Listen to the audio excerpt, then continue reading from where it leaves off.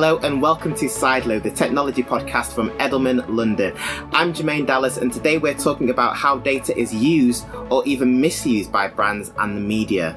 It's the era of fake news and social media, and we're changing the way we communicate and the way we consume information. Today we're delving into the debate about what the comms industry and brands should do to make sure their data is trustworthy and squeaky clean. With me at Sideload HQ are two people who live and breathe data, which probably explains the respiratory problems I've had for years. Maya Golan is the senior design researcher here at Edelman, working on research projects with our tech specialists.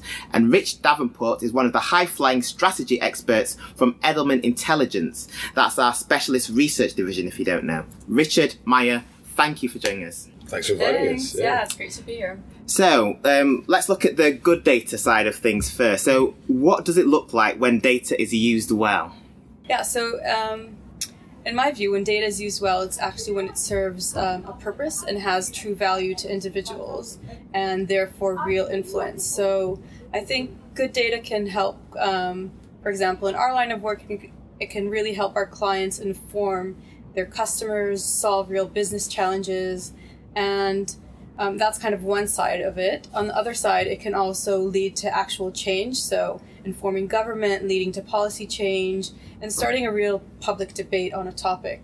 Yeah, I completely agree. I think obviously it depends on the objective of the data that you're collecting and the reasons why you're doing it, but I think it allows our clients, good data allows our clients to speak from a position of authority a lot of the time, and it takes a lot of the time will take a hypothesis or someone's view or subjective view to being very objective. And I think that's the key reason for data being robust, being correct, being, well thought through and well planned is it allows you to be objective, and be, I guess, better informed than the idea of good data would be to be better informed than you were before you started, and informed in the right way.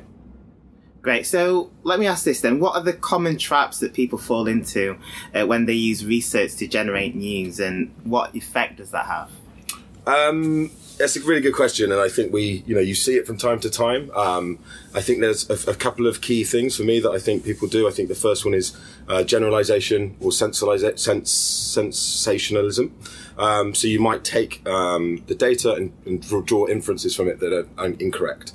Or you might have a smaller sample set of people that you've spoken to and then broaden that out to involve everybody, incorrectly so. So sort of when we start talking about statistical significance and all these sort of technical terms, but essentially it's just expanding the area that you know about to then talk about groups of people you don't actually or that informed about from the research that you've got at your disposal. I think the other big one is almost being biased to your objectives without any room to pivot. So I think when you are setting out on the route to getting your data, doing your research or whatever, you're already slightly biased to the fact that you want the data maybe to say something. And I think especially in the industries we work in, where brands want to say something and they already sometimes have what they want to say in mind before they even start the research. There's no room to pivot if the research doesn't say exactly what they wanted to say. And that's where you get in that grey area of sort of bending the truth or stretching the data to say something that maybe it's not quite set out to do. Or isn't really saying. So I think that's probably two big areas, I think. How do you avoid doing that, especially the latter point that you made, that a lot of the time we want our research to prove or disprove a particular point. How do we have to go in there more open-minded? I think that's it. I think that's the hardest task, which is probably why it's a lot easier when you're not within a project team, I guess. Like for Edelman Intelligence, for example, we work with all the teams in the business, so we're not necessarily massively embedded in a campaign, and we can be quite sort of objective and step back a little bit and try to do the right thing. I think when you're more in a client and more in a campaign and you've got this great idea and you know where you want to go with it and you think it's going to be great, sometimes that can then bring in that bias. And I think it's the job of us as research practitioners and experts to be quite robust, and to be sort of forceful sometimes, and to do the right thing and live the Edelman values and say, sometimes this isn't saying what you want it to say. So what actually can we say and what should we be saying?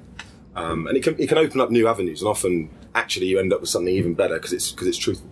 Exactly. I totally agree. I think it's exactly our role, and what kind of makes a difference is kind of keeping the integrity of the study and then those new directions, as Rich was saying, they can lead to incredible results that neither us or the team or the client were expecting, but are grounded in data. So we should be prepared to be surprised by the research we're generating. We always say you should be prepared to pivot, so that you have to have space to pivot. If you are engaging research too late, or if you are already too far down the path that you can't then step back and move slightly in a different direction, that's what we'd always suggest is the way forward, or the best way forward. And there's also industry standards and best practices that we all follow, and again, that's kind of where we draw the lines and say what can and can't be done. So there are kind of best practices and guidelines for approaching research. Yeah, 100%. And I think transparency comes to that as well. I think if you don't feel comfortable sharing what you've done or how you've asked it or what the analysis you've done or the data that you're using, there's probably a reason for that. And I think sometimes some of the misuses of data and the areas where once you've fallen into some of these common traps, you're in a bad spot because you feel uncomfortable being transparent sometimes, I think. Sure. So I think setting yourself up with the understanding that you're going to put this out there and be completely transparent with everything you've done, the way you've asked the question, who you've asked it to, etc., always means you're going to be robust, follow all the guidelines that are set out and all the best practice. And you see that as well when we're using secondary research. So when we're doing desk research and looking at other data sources and research that has been conducted by other organizations. And the first thing you go to is the methodology section, and you check, is it being fully represented? Is it accurate? What was the sample? What was the size? So I think the same goes for the research projects that we manage. You have to be fully transparent, and that has to be clear. So if you're following those guidelines, then there can't be any mistakes. What are some of the implications of when we do fall into these traps? I think it can damage your brand reputation, I think, because if you are misrepresenting data and your customers, consumers find out about that, it's going to erode the trust that you've built up over a much longer period of time. And it just takes one bad data point to do that, I think. Yeah, absolutely.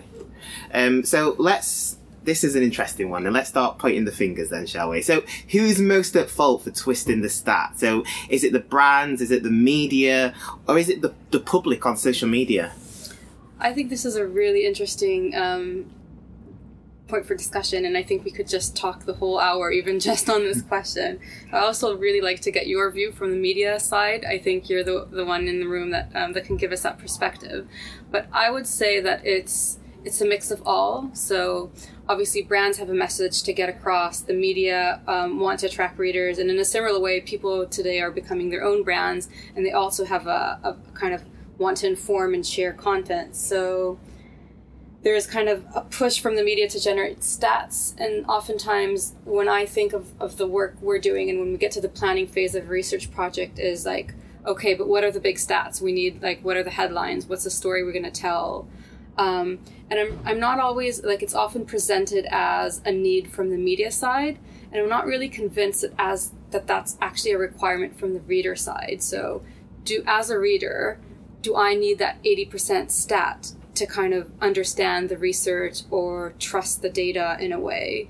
So I think that's a really interesting, like, where is this? I've always been, so my background is more qualitative as opposed to quantitative, and I'm always curious about, like, is that really an actual need that comes from the kind of the human behavioral side, or is it kind of something that's developed along over the years from the media side?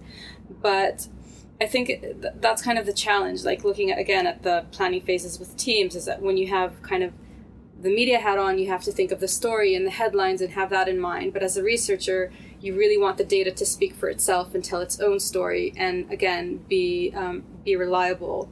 So it's that kind of fine balance, and always keeping to kind of the industry best practices and guidelines, and making sure that your study is robust. But in terms of the blame, I would say it's definitely a mix. And I don't know, what do you think about the media side in terms of the stats? Like, where do you think that need comes from?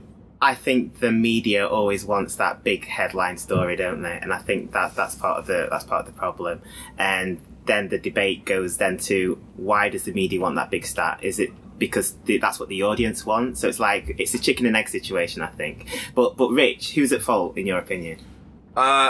It's a tough question. I think everyone in the chain from creation to sharing has a responsibility really to try and stay as true to the data as possible and the stats as possible.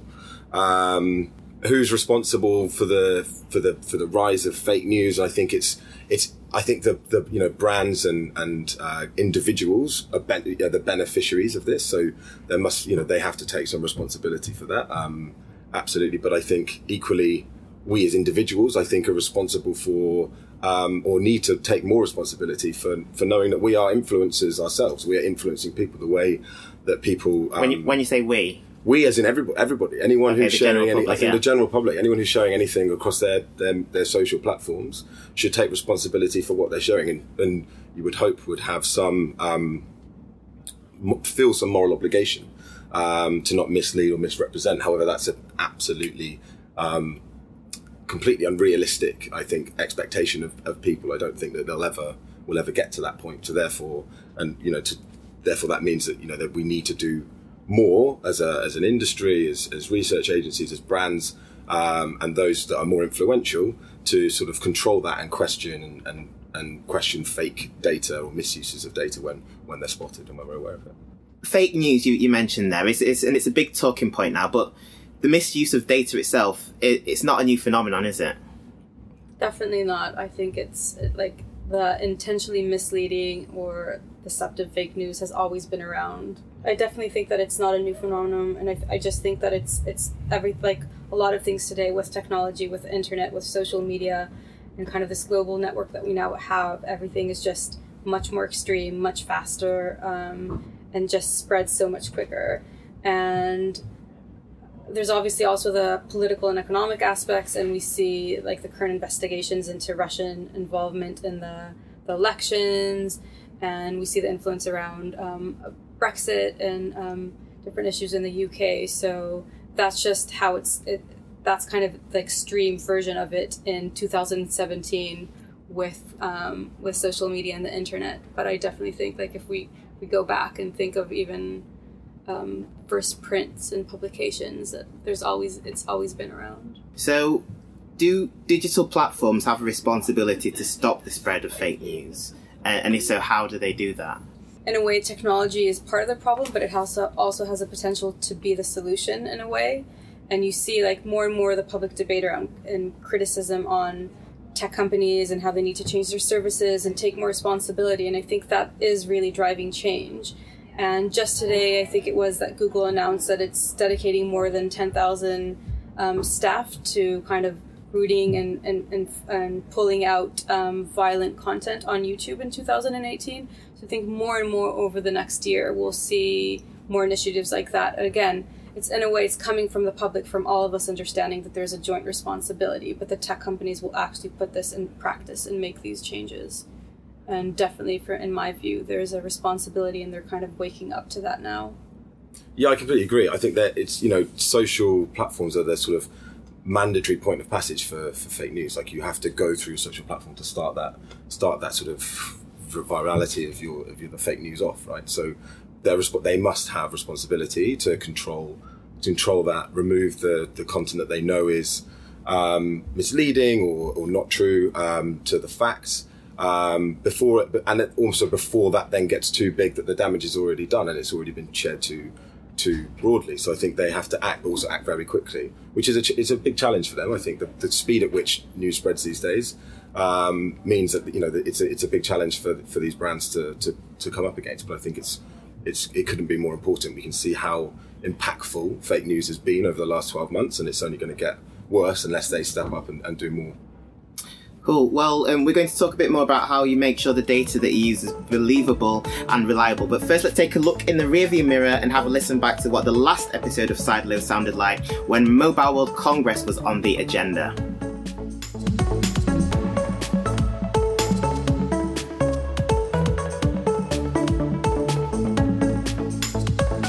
It's about making sure that you're seen and are innovating for your customers. And, technology is seen as the bleeding edge of innovation almost by definition. And that's why brands like to be associated with that. I think, that they're really trying hard, trying new ideas, trying to fit into their customers' lifestyle. Because you're seeing, the world's, accelerating in terms of the pace of change. And if you don't keep up with that, then you're going to be one of the victims. And you've seen that if you look at, stock market indexes, they're up and down these days. They used to be a lot more consistent, decades ago. And I think that shows that the world's becoming more dynamic, and therefore you need to continually be innovating, continually trying new things to make sure that you are, at the cutting edge and working hard for your customers' attention. And that's a really important area. And, the automotive space is going through a period of change in that respect. And so they realise that being involved in NWC, they will get these new ideas and make sure that they are, recognised as still, current, still very innovative and worthy of customer attention.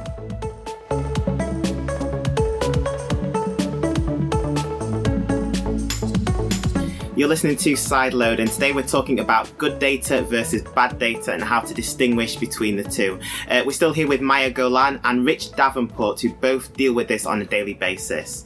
So let's talk about this one then. What responsibility does a comms agency have in particular to making sure that the research study is kosher? I think full responsibility. I think if you are creating or executing research to use to share with consumers or even to input into a company strategy, your responsibility is that data is fully robust and completely valid, I guess, and statistically, not just from a media standpoint, but from a analysis standpoint. I think that the challenge with that in the industry we work in is the speed at which we work.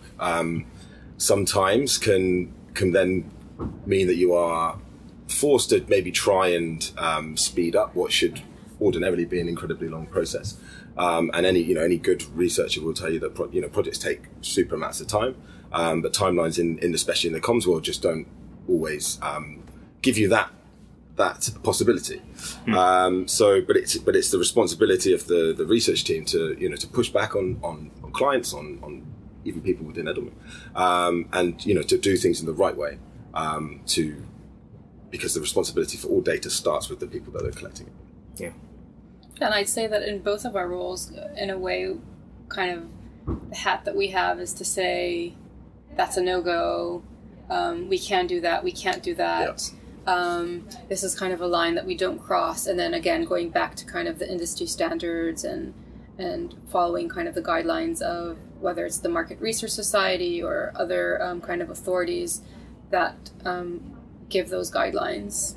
Yeah, and I think also you'd have no control. It's hard to have control over your data once it leaves your area of your team or your close team. And I think the responsibilities when we're doing large international thought leadership pieces that are going to go to lots of different agencies and lots of different hubs around the world, you need to be robust in your research and also in how you communicate that to the teams and how that they should be using it and how they should not be using it.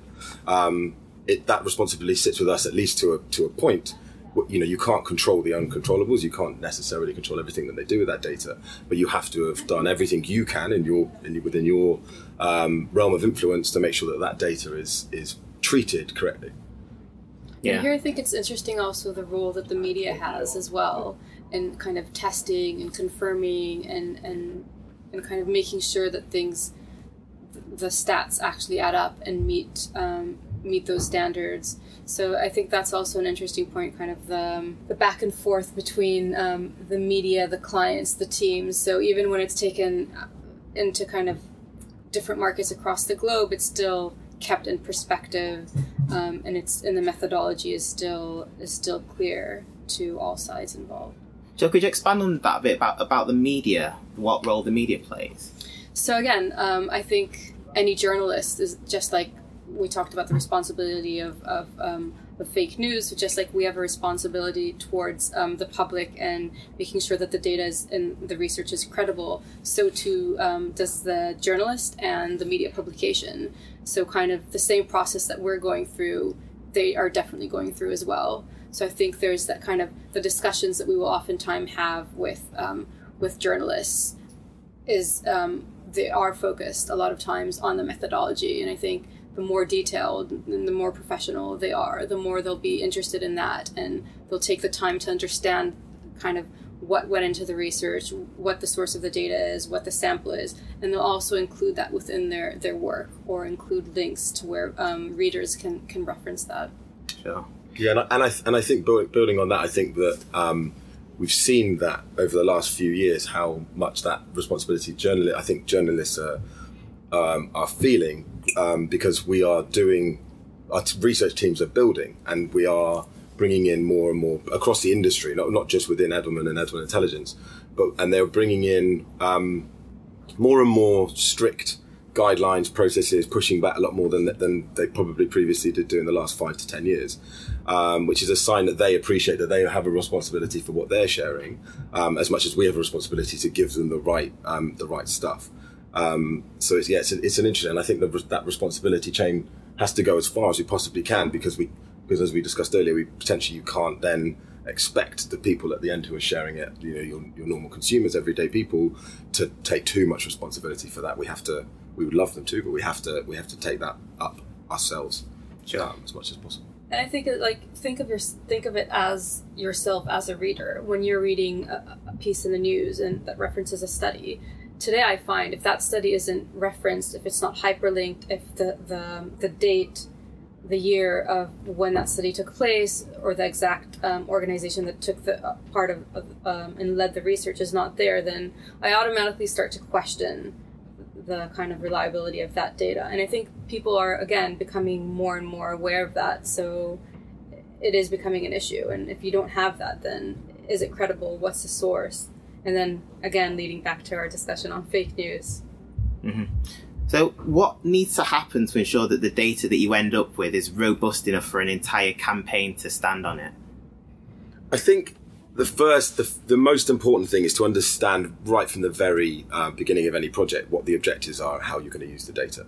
I think if you have that clarity of the execution of their campaigns, the life of that data, you have a much better chance of setting up a study in the right way to allow for you to use that data correctly and not incorrectly. And aside with that, I think it's very important that you understand as a team what you can and cannot do with the data, what the data is allowing you to go and do, and what you can't do. So you're not doing that generalization, or you're not too far down the line of planning something and then you realize actually we can't use the data for this. And so I think there's a lot up front that needs to be done to make sure that the data you get at the end is as robust as possible for what you want to do with it. And I think that really shows in the work that we're doing. So if I look at kind of how over the past 3 years that I've been on the tech team, how the research projects that we do have evolved from a methodology point of view, then we're actually, I think, moving towards more of a mixed methods approach, where we're not just looking at a quant study or a qual study, which were oftentimes very divided. We're looking at combining the two. So we'll usually have like a qualitative exploration phase where we're kind of gathering the themes. Maybe this involves desk research and social listening. And then we're actually conducting interviews, speaking to industry experts, speaking to our clients, speaking to our clients' customers as well. And once we have kind of that initial phase of data collection, we then have so much information to actually inform a quant side and to inform kind of our survey design. So then when we go into field, it's no longer just our initial hypothesis or what we wanted to prove. It's actually grounded in data already. And we're kind of trying to challenge ourselves, trying to see if kind of the survey then validates or challenges our findings. So on to Rich's point, when we actually have the output, it's so robust, it's so rich. And we can give kind of all the angles to that specific story. So it's no longer just the numbers behind it. There's the people behind it as well. And there's kind of all the current state of the market and kind of the ecosystem around that. I think what we live in a world where now it's actually quite easy now to do research sort of self-sufficiently. So research agencies, sample suppliers, the people that have control, access to all the people that you can ask questionnaires, are coming up with quicker and easier ways for you to field a survey, for example. And you can get your results in 24 hours and whatever. But if you're not asking those questions in the right way, if you're not, taking advantage of the experts that sit in teams that have that expertise in executing this research, and it's a learned skill. The dangers are that your questionnaire could be biased. It could be, and that can impact anything. That could be desk research. That can be how you write a taxonomy. That could be how you interpret the data that's coming out of a social listening tool or whatever. So I think one of the key things is absolutely involving, or at least consulting with experts when conducting research. I think that the danger is you can feel like it's actually quite easy, and it can be quite easy. But if you have a questionnaire or a setup of a project which is not done in the right way, it will come back to bite you in the end. And that's one of the biggest dangers of it not then being robust. Sure. And that's why you don't use SurveyMonkey, but use experts. It's exactly right, and it's not to say that we, from an Edelman Intelligence point of view, we don't necessarily have to do everything at all. Right? That's not what we're here for. But there's it's even just the consultation, the collaboration. There's expertise across this entire business, which we should always be tapping into when we're doing these. When you're doing any type of research, to ensure that you're doing it in the right way, and you're not missing something, or not. You're not thinking something, you're being objective, and you're not being biased by your objectives. Cool. Yeah, and I'd say it's also less the platform. It's more like you were saying, the expertise. It's having that knowledge, that kind of that industry knowledge to know where the pitfalls can be, what you need to look out for, what is considered credible, what wouldn't be, and how to frame the questions. So it's all those things. So it's more the expertise rather than the actual technique or tool. Exactly, because you have to understand the limitations of what it is you're doing. All research, has limitations. Otherwise, and that's just a fact. And it doesn't matter if you're doing a longitudinal academic study at a university or you're doing some commercial market research. There's always limitations with the research you're doing. But if you don't have an understanding of those limitations, that's when the dangers come in. Can you give me an example of how you've used data as the ace up your sleeve in a campaign? Yeah, it's a tough one. Like we've I guess we don't, EI, we don't necessarily do all the fun stuff and create all the campaigns. We usually are creating the data to feed into it. I think we're sort of famous for a couple of big stats that I think they've, pinned a lot of thought leadership around. So there's the Dove Real Beauty one, always springs to mind, with the 4% of women think they're beautiful. There's the OMO work we did last year for around kids getting outdoor play, and so I think it was 76% of kids in the UK play outside for an hour or less, which is less than a maximum security prisoner gets time outside. So some of these stats were fantastically useful for the teams, because I think it gave them a real focal point for some really, really powerful thought leadership. And I think for us, if I speak on behalf of the team, I think that's the stuff where you feel like you're making a difference. It's the stuff that's the most rewarding for us, and that's where we always feel super happy when you've got that stat and you think that that's fantastic. That is exactly what we need to really drive this campaign and get as much coverage as possible and really get it out there. And if you're doing it for the right reasons and it's in social purpose space, then it's all the more rewarding. And I can tell by the smile on your face you're very passionate about those types of campaigns. Yeah, you have to get a little bit geeky about this stuff sometimes, I think. Yeah. And having pride in in the actual results and the fact that when projects are successful. Sorry. Yeah.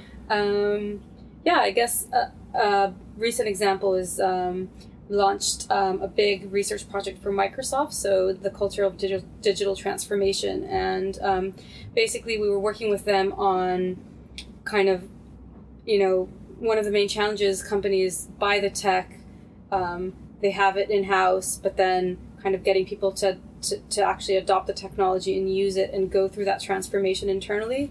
And it really the aim was to inform their customers and help them solve that challenge. And going back to my point earlier on kind of the ways that we're working now, so it was a real big project that we worked in collaboration with Goldsmiths University, and we did a kind of quant-qual mixed method study, but we also spoke to a lot of Microsoft customers.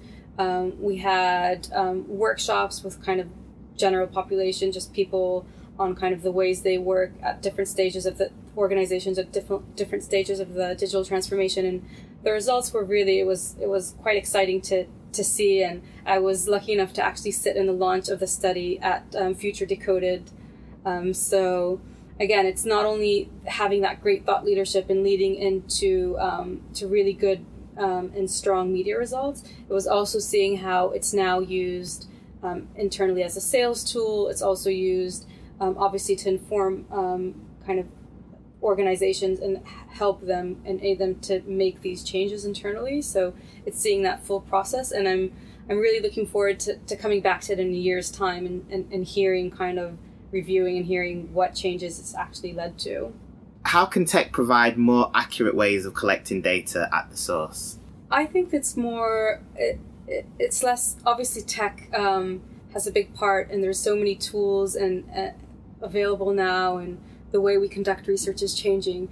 But to me, it's actually interesting, like thinking about this, I think it's more of how tech and people work more and more alongside. And I think the example of how Teams and YouTube and Google and how they're and Facebook, how they're having these joint teams of like the algorithms and the people. So it's almost like to kind of challenge algorithmic bias, you bring in teams of people to kind of recheck and reconfirm the data, and then to confirm people's bias, to kind of challenge people's bias, you bring in the algorithms and the tech. So I think it's a kind of it'll always be, in my view, that kind of man plus machine collaboration, where it's kind of each side is checking the credibility and reliability of the other.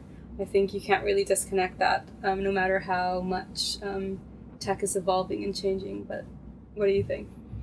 Well, I'm quite old school as well. I think that the work we do in the secondary space is, it's absolutely it's fascinating. It's mind blowing sometimes what you can do now. But I think there's also a danger that you then step away from actually talking to people and asking them questions, and not just observing them and watching what they do and trying to understand that, but actually asking them, why have you done this? Why are you behaving the way you're behaving? Tech can take us so far, and it's taken us so much further the last 5 years than probably we ever thought would be imaginable, to understand people and monitor their behaviour and understand what they're doing. But I think, my actual fear is that we forget to actually ask people why they're doing stuff and what they actually think. Which is obviously I'm not anti-tech in any way, shape or form. But I think we should always remember that, people are, at the end of the day, people, we should be interacting with people and understanding their motivations as well, and listening to them directly. Yeah, it's like knowing the limitations almost of each side. Exactly, and that's where we're now in a beautiful world where we can merge in lots of different sources in a really holistic way, which I don't think we could possibly do 5-10 years ago. And I think that allows us to have a much better picture of what people are doing. The fear is the tech side of it is much quicker, much easier, potentially a lot cheaper, you can't downplay the importance of actually talking to people and understanding and getting to know them and really understanding them and the way they behave and why.